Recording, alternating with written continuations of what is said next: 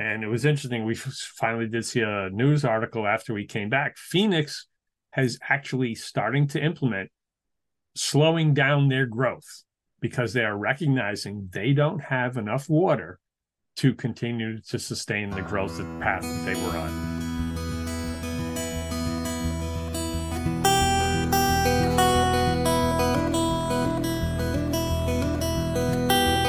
Sherlock here for Franklin Matters, Franklin Public Radio, anywhere on the internet, WFPR.FM, and in the local Franklin, Mass area FM dial, in the car, in the home, anywhere you are, 102.9. Here today with another Making Sense of Climate session, and it's been a bit. Ted, welcome back. How are you doing? Good, Steve. How are you? As they say, it's been a minute, but here we are. Things, the worm has turned, and we're back. Huh? We try to get away from this, try to distract ourselves with other things, family events, travel here and there, and we just can't avoid climate. It's around us almost every time we turn. Yeah, absolutely. And in some cases, the headlines are getting scarier and scarier. Well, there's a bunch of scary headlines. But on a personal note, over this last period, I've had the good fortune to fly. I was in Italy, okay? Italy. And climate sin, right? I flew over there. I had my, sort of one flight for the year kind of thing, but we were there and it rained every day a lot. And even the local people, to the extent I could understand things, we're saying this is really weird, right? That and it's a climate issue in that the jet stream gets set up because of the extra heat, and then it just gets locked in and keeps pumping either hot or rain or cold or whatever. But we were near Venice, and there were floods in northern Italy where people were dying. Yeah. And we went to Florence. The river through Florence, there were people in Florence kayaking on the river, the Arno, I guess it's called, right? And they're kayaking because the flow is so high. Wow. And it's just, so I mean, it's like climate touches everything, even when you're trying to get away from it. Yeah, no, and we took a trip out to one of those, lifelong, I want to see the Grand Canyon. So we flew into Phoenix, got up to Sedona, got to see Grand Canyon, got to see Monument Valley, Bryce Canyon, Zion, and we finished in Las Vegas. And clearly Phoenix, for people, if they haven't been, it's expanding. It's continuing to grow. Las Vegas, the name itself comes from the water source that they had that dried up many, many years ago. Really? They're totally dependent upon the Colorado River, et cetera. And that's a big discussion out there because clearly when you go to Lake Mead, in order to get to your boat, which was docked at Lake Mead and, nice, 10 foot off the shore, now it's like a quarter mile because the lake has dropped so much. Lake Powell, the lake has dropped so much. It's just, and they don't do kind of tours up the canyons because the water level has dropped so much. Just remind me, Steve, the Lake Mead and Lake Powell are man-made lakes. Man-made lakes, two separate ones. Yeah. From the damming of the Colorado River. And the Colorado River, of course, is this infinitely famous Southwest American thing that goes from the Rockies all the way down to Los Angeles or something, right? It goes into the California Baja. Yeah, and it is drying up. I guess that's the headline there is it's going away. I started looking, it's like, okay, how far does it go? So yeah, that's how far it goes. It goes to Baja, California. And the flow by the time it gets to California is almost not insignificant because it's been diverted in so many ways. And the Supreme Court and other agencies have been, wrestling on a bunch of legal matters because everybody's trying to drink from the straw. Everybody needs more because they're growing and they got to come to an agreement. And it was interesting. We finally did see a news article after we came back. Phoenix has actually starting to implement slowing down their growth because they are recognizing they don't have enough water to continue to sustain the growth path that they were on. That is a good step, but that doesn't necessarily help address the growth that's already underway, the growth that's out there, and the lack of water that already exists. Lack of water that already exists, right? This. So there was a book that I have started called The Water Knife. I put it down because it was too upsetting. But basically, it's set in some dystopian future where there's no water, right? And what's Los Angeles going to do if the Colorado River goes dry? And all these, it's going to lead to deep societal conflicts, right? That people fighting over water. And it's, right now we can kind of cluck and say, oh yeah, isn't it terrible the Colorado River's drying up? But pretty soon that's going to be a life and death situation for people. Right. And it is a hint of the kinds of things that are happening, again, not to get too, prophet of doom kind of thing. But this is a real thing. It's happening now. It's like, please pay attention. Recognize it. Absolutely. Yeah. Even in New England, of course, with the headlines recently, the torrential rains plus that went through Vermont, the capital is flooded. Yeah. It's going to take years for Montpelier to come back to being a functioning city. It's going to take months for some of the residents to get their lives back to order if they choose to do that there. It's funny. You wouldn't think that Vermont is a particularly vulnerable climate place from a climate perspective. Interior, absolutely. It's interior. But what happens is that if the storms tend to bring more water. Again, prediction of climate change. Warmer air holds more water. You get more rain. Things slow down. Again, prediction of climate change. The weather patterns move more slowly. And Vermont is, of course, mountainous. The Green Mountains, right? And all those valleys collect the water, and it goes rampaging through. And there you have all these issues. And so 9 years ago, Irene, right? You remember? Yeah. I can't believe it's 9 years. It seemed like just yesterday. But that was this horrible thing. And now we're redoing it. And that's just one example of multiple things that are happening. Texas has been broiling. There is a report. I just wanted to mention, there's a report that says, I think it was July 3rd was the hottest day ever recorded. We'll come back to what that means in a minute. Right? Then July 3rd was, then July 4th beat it. Right? I think it ended up being 7 or 8 days in a row? In a row. And the folks put out a map, which is basically, not a map, a chart, which is days of the year across the bottom and temperature on the vertical axis. Yeah. Right. So you get this kind of big bell-shaped curve. July's in the middle, it's the hottest, and they have for each year you can plot overlapping, and lots of years that are all kind of grayed out, and then 2023 is separated. And now wanted to be sure to note that people can and are shooting at this hottest day ever recorded because the headlines are somewhat confusing. It's a place in Maine, good faith academic place in Maine that uses models and does this prediction in real time, right?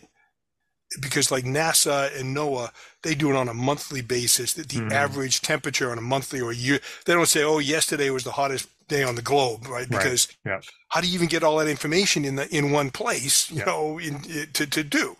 But they are able to use models and make these predictions. And the recorded history that they're referring to is, I think it's like 44 years. Right? So it's not that long back. But then there are other measures that it turns out that we are the hottest, if by other measures, the hottest now in something like 10,000 years. Yeah. And the reason I'm sort of hung up on exactly how people define hottest day or blah, blah, blah is because the bad guys can say, it was hotter than this a million years ago. You say the hottest day ever recorded, what do you mean? You guys are all Chicken Little, right? So it's very specific about how hot it is, but we are now hotter than we've been for 10,000 years. And that 10,000 years essentially covers all of human civilization from, people running around with blue paint on their faces, right? Yeah. Long, long time ago to now. And we're hotter. So there you go. Just be careful when you quote these, know what you're talking about when you say hottest day ever, because, the people will take advantage if you're not specific. But short answer is it's hot as blazes out there. So. And even that there was some recent stats of, the water temp in Florida, exceeding 90 degrees. Okay, so you can't go refreshingly swimming down there. I mean, we complain about Maine being 45. Florida is 90. Excuse me. Well, it's really an interesting thing. It's like everyone's had the experience of when you have a bottle of seltzer, right? And it's warm. You've had it at room temperature. Open it, and all the seltzer fizzes out, right? Psh, it all comes out. Why is that? It's because the gas, the carbon dioxide gas in the seltzer, cannot maintain a solution at the temperature of the bottle of water. So when you open the thing up, the pressure, the pressure changes, all that. Same thing is true if you have 90-degree water. The oxygen comes out of the water because the oxygen can't be in solution in the water at 90 degrees, and all the fish die. So you have these massive fish kills as the water. You get dead zones from again. Yeah. There's a catalog of biblical plagues you can keep going through about how bad things are going to be. But I guess the question I have is, when do the biblical plagues get people to wake up? Right? At what point does it click that we are the frog in the kettle that's slowly warming up? I mean, when as a society do we jump out? Yeah, the canary in the coal mine, supposedly. I mean, this is the warning, or is it too late for the warning? Are we? According to some prognosticators, we're behind time. On others, at least, there's still time to take action. But there's a subtle form of climate denialism which says, "Oh, it's too late. Don't bother to do anything. Enjoy your life." And that's not where we are. I think that. Right now, we're fighting for every 1/10 of a degree.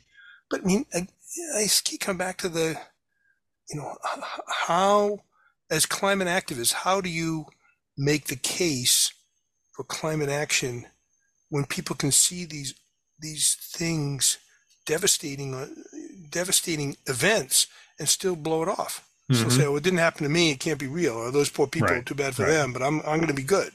Yeah. No. No, it's not going to happen here, and it's supposedly every 100 years, but they're already now saying that every 100 years, because of the change, maybe actually every 37 or 40 years. We're still, I think, on the one hand, fortunate for where we are here in Mass in New England, but we're going to have our challenges as well. And the heat certainly is going to be one. I would think at some point, if we got 10 inches in an hour, there's going to be some floods around here too. Yeah. No one is. It's just a matter of time before things catch up to everybody. That's a kind of a downer. I mean, dear listener, sorry to be a buzzkill, but I mean, it's a great summertime. But man, and I think the upshot is always comes back to action being the antidote to despair, right? Yes. Do something. Do whatever it is you want to do. Call your congressman, write a poem, go stand on the street corner with a sign, talk about it to your neighbors. You feel better when you do something about it. Yep.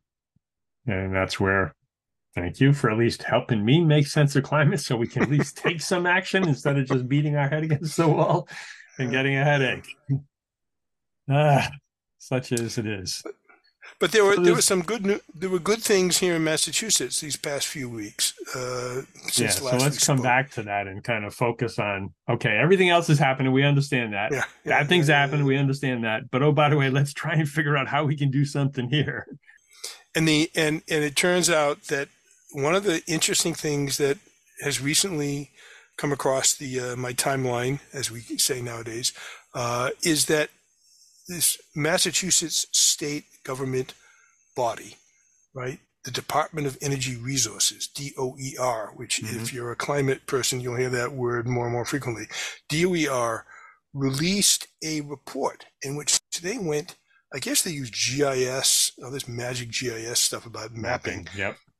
And they were able to take every parcel in the state of Massachusetts and and rank it by 6 criteria, like, does it get enough sunshine? Is it wooded? Could you put a solar panel on it? Is there a lot of biodiversity? right? Stuff like that. Could it be connected to the grid easily? Yeah. And they've ranked every parcel as to how much solar panels could be put on that parcel, right? And it turns out that there's a huge amount of places that we could put solar, like 500 gigawatts, which, trust me, that's a lot of solar panels. That's right? A lot of power.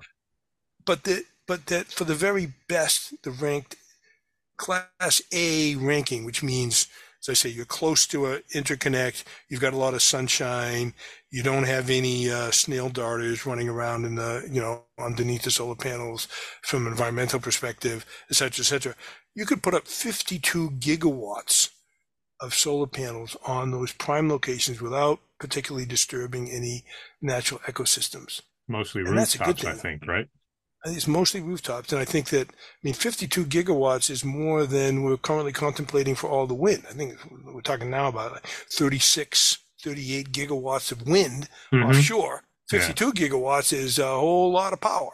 Yep. Right. And, so that's a good thing, and we'll put the links in. But what's cool is that you can go to this thing. I have done it. I think my house comes in as like a A- or something. But you put in your address, and it will tell you how this thing ranks your address for solar capacity. Which just, it's like an action. It's like if you want to feel better, at least you can say, gee, I could put in solar panels. Hey, I got a pretty good place. Maybe I'll think about that in the great by and by of putting in solar panels on my property.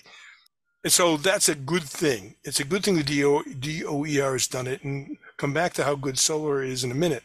I guess the fly in the ointment for me on the DOER report, which is written up by both WGBH and the Globe, the fly in the ointment is that they did not include any kind of environmental justice ranking on the sites. And so they excluded that kind of financial impact data. Yeah. Yeah. And if you look at so there's this color-coded map of the state in the article, right? You take a look at it, and if I remember correctly, the blue parcels are best for solar. And if you look at that, all of the blue parcels tend to be in urban areas, right? And so Boston is all blue. Franklin's not very blue. Springfield's blue. Lowell's blue. Down near New Bedford is blue, right? And so I guess of course, urban areas tend to overlap sometimes with environmental justice communities that are already got a bunch of junk they don't need, right? And so while I laud the DOER for a good tool to find out where these solar panels could go, we should be talking about environmental justice from the very get-go. Because if you don't, including it later gets harder and harder and harder. And then at the end, you're building this thing in the middle of, some poor guy's backyard, and he doesn't want it. And you say, well, we should have talked about this at the beginning. So now is the time to at least think that, bucolic green communities. I'm not even sure where Franklin, I have to look, but Franklin has got the big solar panel array out near on Union Street. There are places that, and it's an interesting question, do you want to put solar panels on a green field? Why would you do that?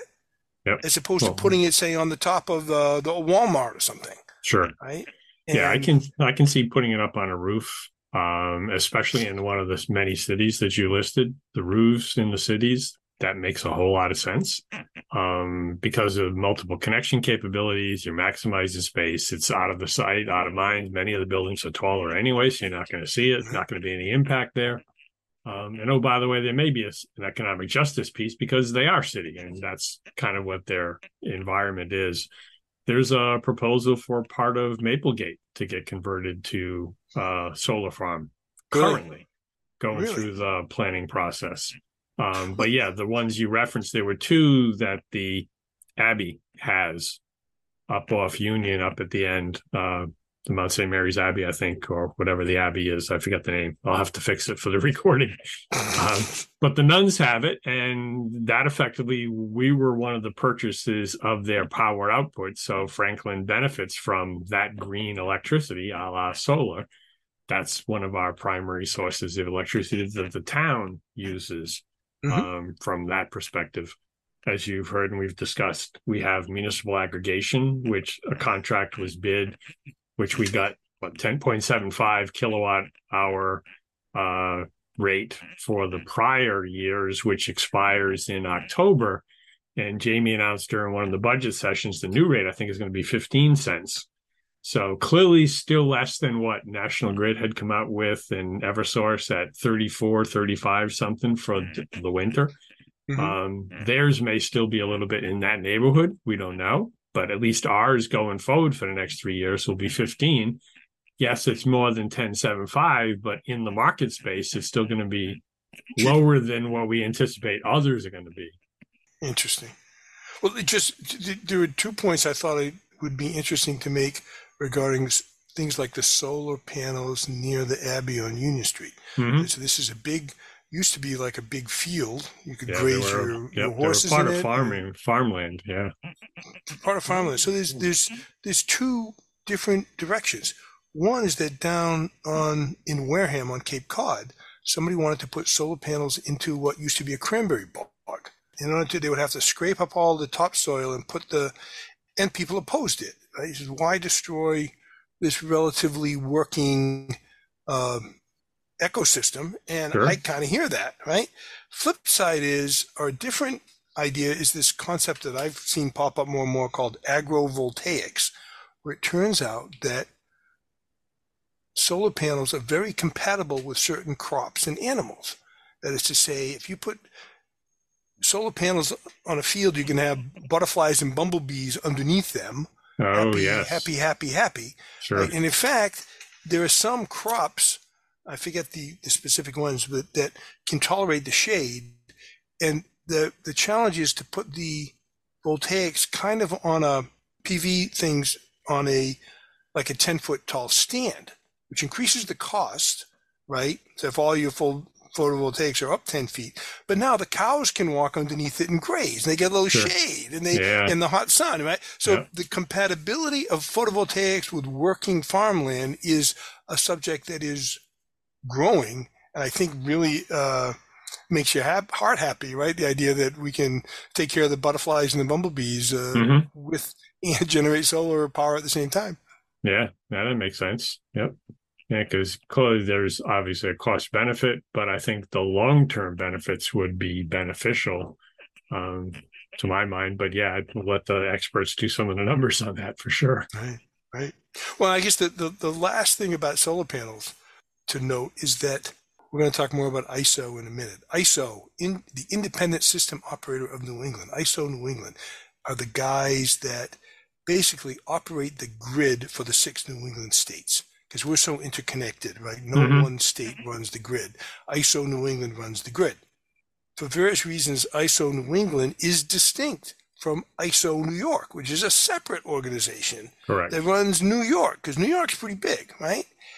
Curiously enough, there's no extension cable, so to speak, between ISO New England and ISO New York. There's no way to transfer power back and forth. And this, I just can't send you a few watts. And then it turns out New Jersey, which of course is hard by New York and part of the same, they are part of yet another organization. I think it's called PJM, which is the Midwestern equivalent of ISO New York and ISO New England. Anyway, long and short of it, ISO New York, ISO New England, and New Jersey have gone to the federal government to ask for help in building what are called interconnections, so that ISO New York can feed power into ISO New England and vice versa. In case, so if there's an emergency in ISO New England, you get power from ISO New York and vice versa. Yep. I mean, it's such a crazy idea that it just might make sense, right? It probably should have been done a long time ago. But the idea of this interconnections is a big deal in the world of electric grids. And this is a first step. And the reason it's important is because as we continue to electrify everything, our vulnerability as a society to electrical blackouts gets bigger and bigger, right? If your car is electric and your induction stove is electric, everything's electric, and the power goes out, you're in deep doo-doo, right? So you have to have reliability go hand in hand, and this kind of interconnection is important. And so that's a good thing. And then the last sort of dovetailing of ideas here is that we talked recently, or there's a report recent about what's called a backbone for wind, offshore wind. So now here's the idea that from Massachusetts is going to build a bunch of wind turbines. New York is building wind turbines off Long Island. New Jersey wants to build wind turbines off New Jersey, and basically up and down the East Coast, there's lots of people are thinking about putting wind turbines off in the water. So there's this idea that says what really ought to happen is that all of these separate wind farms are connected by what's called a backbone cable, a big cable that runs from wind farm to wind farm. And then that power is brought on shore at a few selected places. So it's cheaper, it's cleaner to do, et cetera, but also gives you more reliability because now if something happens in New England, maybe there is power off New Jersey that can be brought in and we can get to switch this stuff around at low cost. So there's lots of really exciting ideas about how to build the sort of clean electrical future that we need to think about. And of course, it's all very nerdy and sort of, people's eyes roll back on their head when you talk about this stuff too much. But the electrical grid is an interesting thing because it's very much important to our lives. Well, and I think given respectfully, it developed over time. There probably wasn't, quote, the master plan, even back in those days. The master plan was more limited in scope. And because ISO is also part of a regulatory agency, the regulations a la Congress or whoever said, this is your place to play. And there was limitations on it. So now that people are starting to say, but we need to do this, some of those regulations are going to have to also change to allow those kinds of connections, which, they make a whole lot of sense. Let's trade when we need to. Obviously not every time, but we, at some point in time, somebody's going to need to. So, yeah.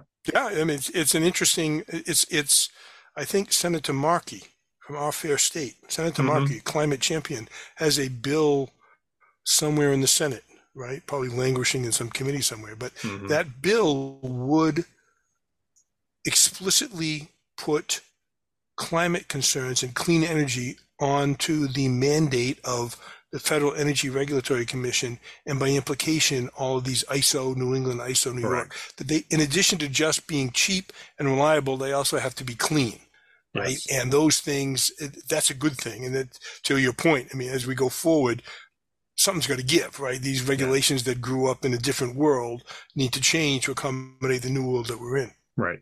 Yeah, because I think we touched upon that because ISO was not allowing some of the wind power because it was, quote, too cheap, and thereby in their calculation didn't fit into the model. And it's like, wait a minute, it's too cheap for them? Come on. Yeah, absolutely.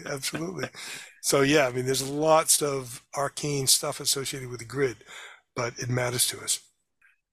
And I know we had talked with our Representative Jeff Roy on one of our prior episodes, and he had a chance to go visit a nuclear plant, and nuclear is still, clearly it's in the mix. The question is how long we keep it in, or at some point does that other modular concept really become viable? That's at this point, I'm not sure where that should land.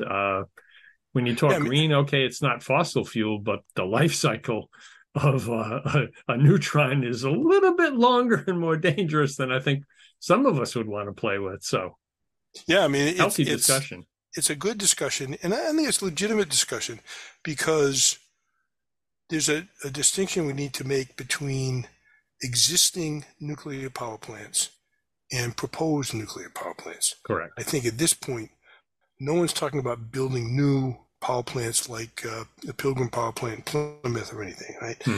People are talking about things called small nuclear reactors, which basically are about the size of a container, the shipping containers that you're well familiar with. Yep.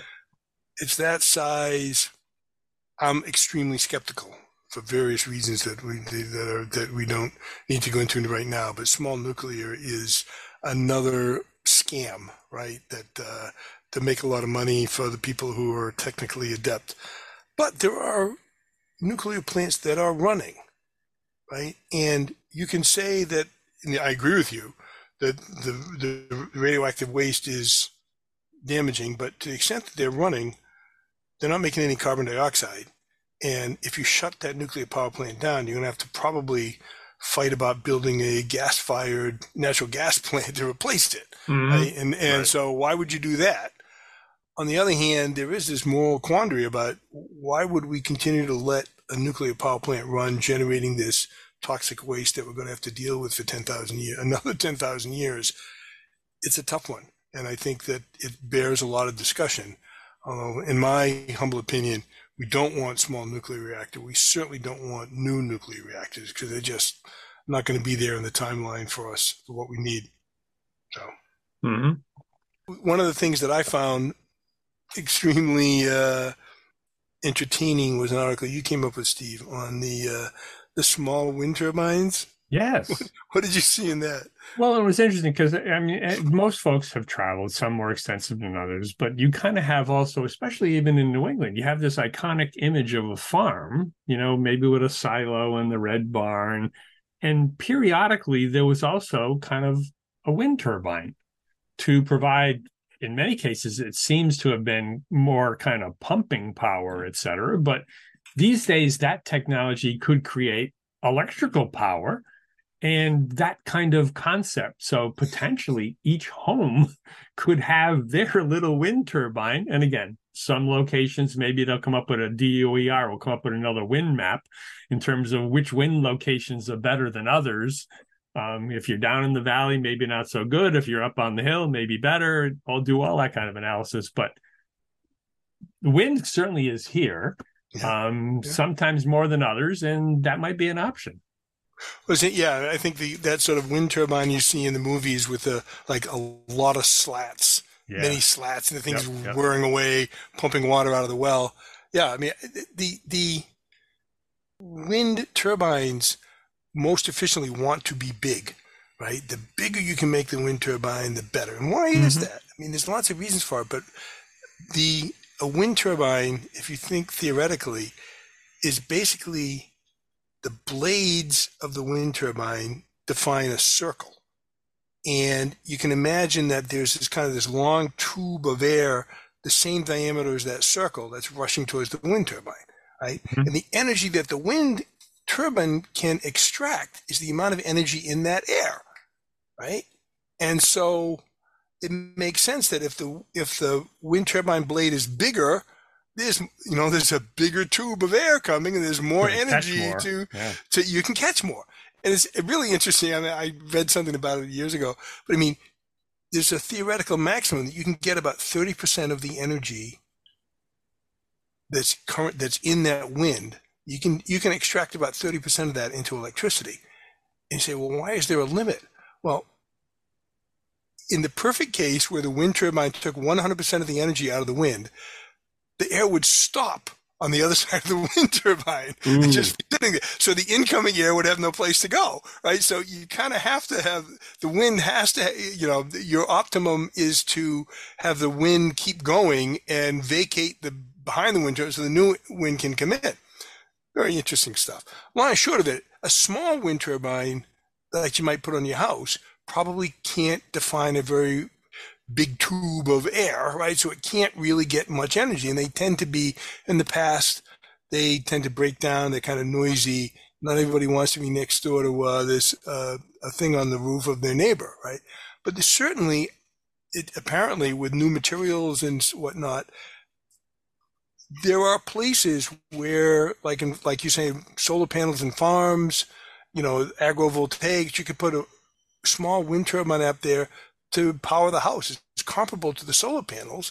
And what's nice is the wind blows at night, so you get the power at night that your solar panels can produce. So I thought, and I guess there's enough money now behind it to try and have something of a resurgence. And if the technology can keep up, I mean, I don't think you're going to have a wind turbine on your house, right? I keep thinking, sometimes you see sailing boats with a little wind turbine in the back, right? That's just barely enough to keep the radio going, right? That's not really any power.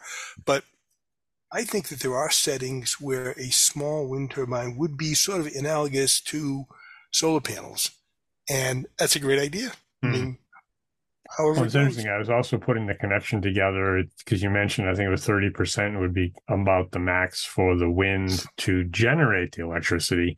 Isn't it, even in the solar, they're actually just now starting to get into the 32% efficiency, which is, Absolutely.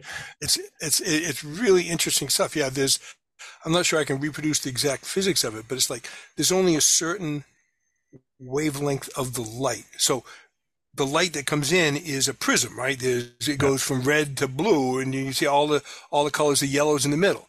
Well, the solar photovoltaics are only sensitive to a certain color in there. So maybe they're only sensitive to the yellow, right? yeah, And a that's piece of the range, a not the full piece of the thing. range, right? And what's happened recently, since you mentioned it, I'll go down one more path. There's this material called petrovskite, I think it's called. It's a mineral, and it is sensitive to a different.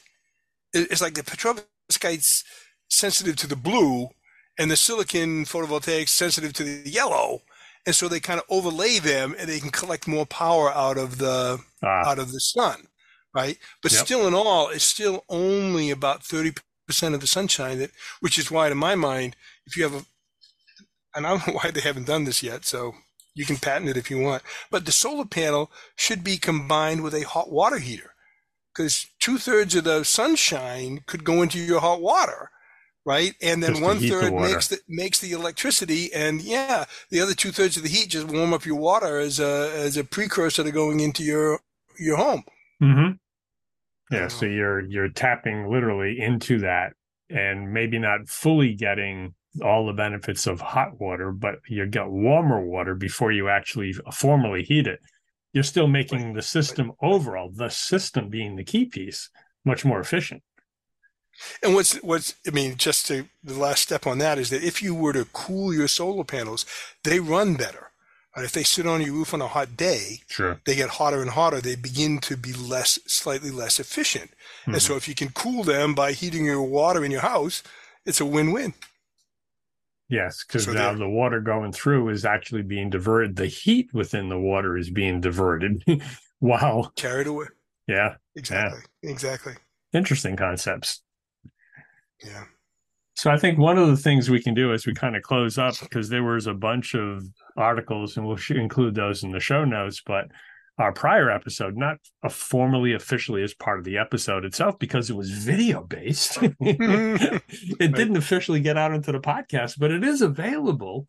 Was this conversation we had with Dave Rittenhouse talking about Energize Franklin, and these are kind of the steps that we talked about to go back in the beginning, that the individual actions can be an antidote to the despair that, the world's ending, it's going to be terrible. Individual actions can come together and at least we can do something. So we'll put a link into the video. It's about 45 minutes or so. It walks through some screenshots of various opportunities you can take. We've talked of Mass Save, getting an energy audit. He started getting testimonials from various people who have done solar installations. Right. And what Energize Mass is it's a website, right? So it's a website that you can kind of join, get an account in. And once you're in the website, you can look at what other people have done in Franklin, and there are suggestions of things you can do in Franklin.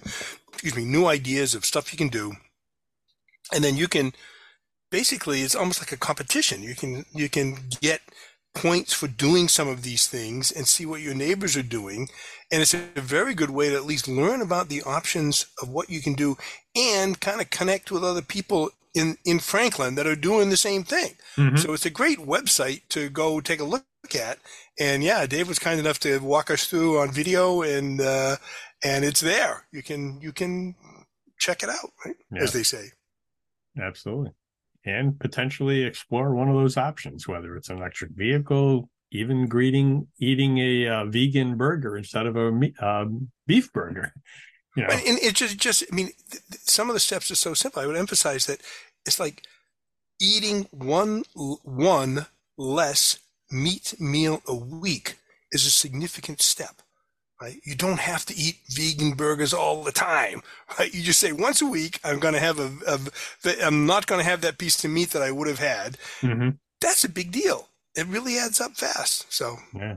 And in these days of terrible headlines, at least we're trying to do something. that's right. And I thank you for helping me make sense of climate as we take this journey together. And for the listeners, quick reminder as well, we do this because Franklin matters. We are now producing this in collaboration with Franklin TV and Franklin Public Radio. This podcast is my public service effort for Franklin, but we can't do it alone. We can always use your help. How can you help? If you can use the information that you find here, please tell your friends and neighbors. If you don't like something here, please let me know. Through this feedback loop, we can continue to make improvements. And I thank you for listening. For additional information, please visit franklinmatters.org. If you have questions or comments, you can reach me directly at suresteve@gmail.com. The music for the intro and exit was provided by Michael Clark and the group East of Shirley. The piece is titled Ernesto Mañana, copyright Michael Clark and Tintype Tunes in 2008, and used with their permission. I hope you enjoy. And by the way, you can also subscribe and listen to Franklin Matters Radio on your favorite podcast app. Search in podcasts for Franklin Matters.